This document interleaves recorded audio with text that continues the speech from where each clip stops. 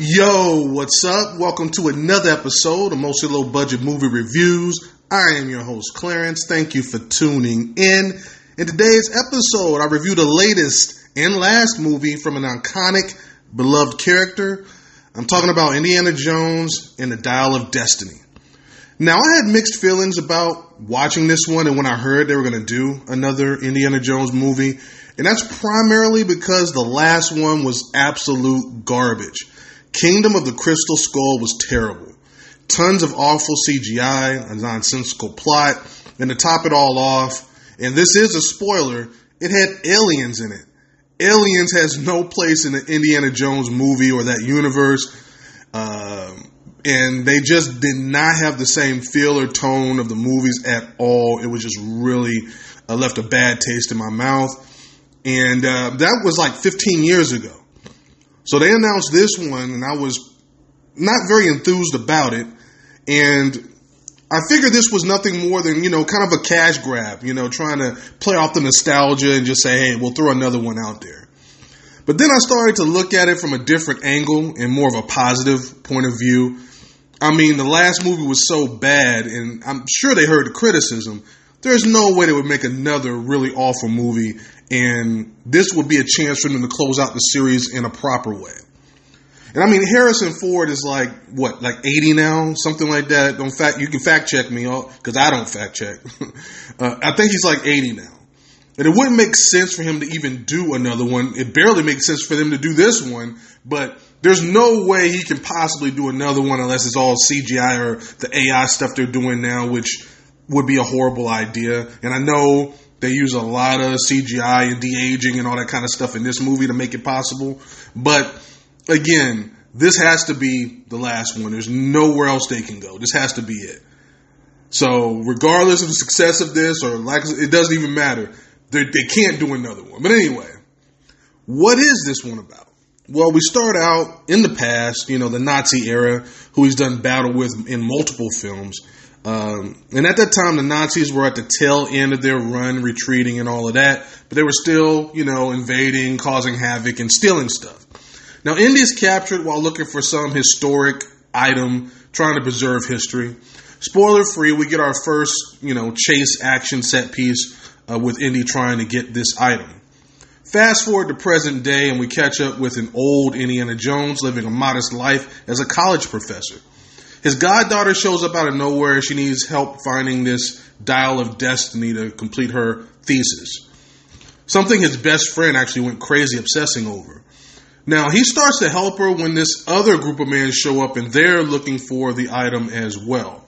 And that's where I'll stop, because from there, Jones is drugged into this situation and decides he needs to find this artifact before this other party does. And that's basically it.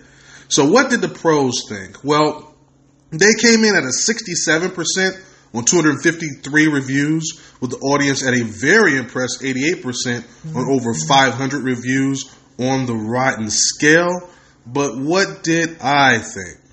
Well, let's get to these positives. Before I get to anything else, this mostly feels like an Indiana Jones movie. The action, the story, the characters, it all has mostly the right feel and tone of what they were going for. And it shows they certainly heard the criticism from the last movie and avoided a lot of those pitfalls of trying to modernize it. It does feel like a classic Jones movie that would have came out, multiple years ago.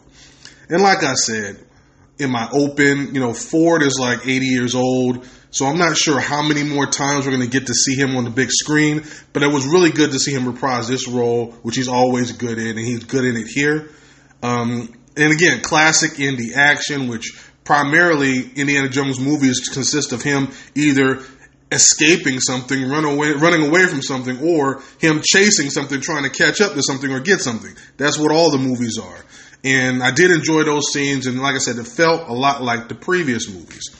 Story, again, very familiar. An artifact that's, positive as far as historical purposes, but it can do harm, and in the wrong hands, could be catastrophic. Again, a classic indie plot, lighthearted and fun characters, some blasts from the past. No, not a lot of blood or gore, which is very consistent with the series. And again, it's a good send-off for the character. It ends in a very decent, satisfying way, I think. But I do need to get to these negatives. Now, there is this scene at the beginning that shows Indy with his shirt off and he's getting out of this chair. And I guess they were trying to show the passage of time and how, less active and old, he really is now. That actually kind of hurt the rest of the movie for me because he looked really old. And I mean, he is old, but way too old for him to be doing any of the action stuff that came later. Now, the nostalgia of it made me just go with it and have fun. But in the back of my mind, it did nag me a little bit to see him like climbing and running and jumping and doing all the fantastical stuff he used to do in the other movies. I'm like, there's no way this old man's doing this. I mean, he looked like he needed help crossing the street at this point. Well, maybe not that, but I mean, you get the point what I'm saying about that. With that being said, though, I still wanted more Indiana Jones. And again, I get it. He's a little bit limited at this point to what he can do. So they used the goddaughter in a lot of the action. I mean, she was okay, but she was involved too much. It was too much of her, and I wanted more Indiana Jones, knowing this is the last one. And they showed a lot of her, and, she actually was borderline annoying me a little bit. But again, I understand how they had to do it. They had to do it this way. And finally, for me, the third act does go a little bit off the rails when I said this mostly feels like an indie movie. There are some things in here that don't quite feel Indiana Jones-ish. I can't get into it, but let's just say some stuff happens in that third act that wouldn't be consistent with the Indiana Jones universe. And again, if I'm being honest, all of this is nostalgia. Nostalgia for the character in the series. So if you have no connection with this material and just watch this as like a one-off, or someone says, hey, Indiana Jones was great, you're like, oh, okay, I'm going to go check this out. You're going to walk away feeling like this is a very mediocre action-adventure movie. But I don't want to, beat this one up too much. Let me bottom line this one for you. Did I enjoy it? Yes, but that comes with a caveat. As a fan growing up on this material, I mean, I loved Indiana Jones when I was younger. I would have given this like an 80% back then. But as I stand here today, and I have to take into consideration people not being familiar with the series or the character and all of that stuff, just as, like I said, a standalone, someone who's new to the series, honestly, this is more like a 70% on the rotten scale.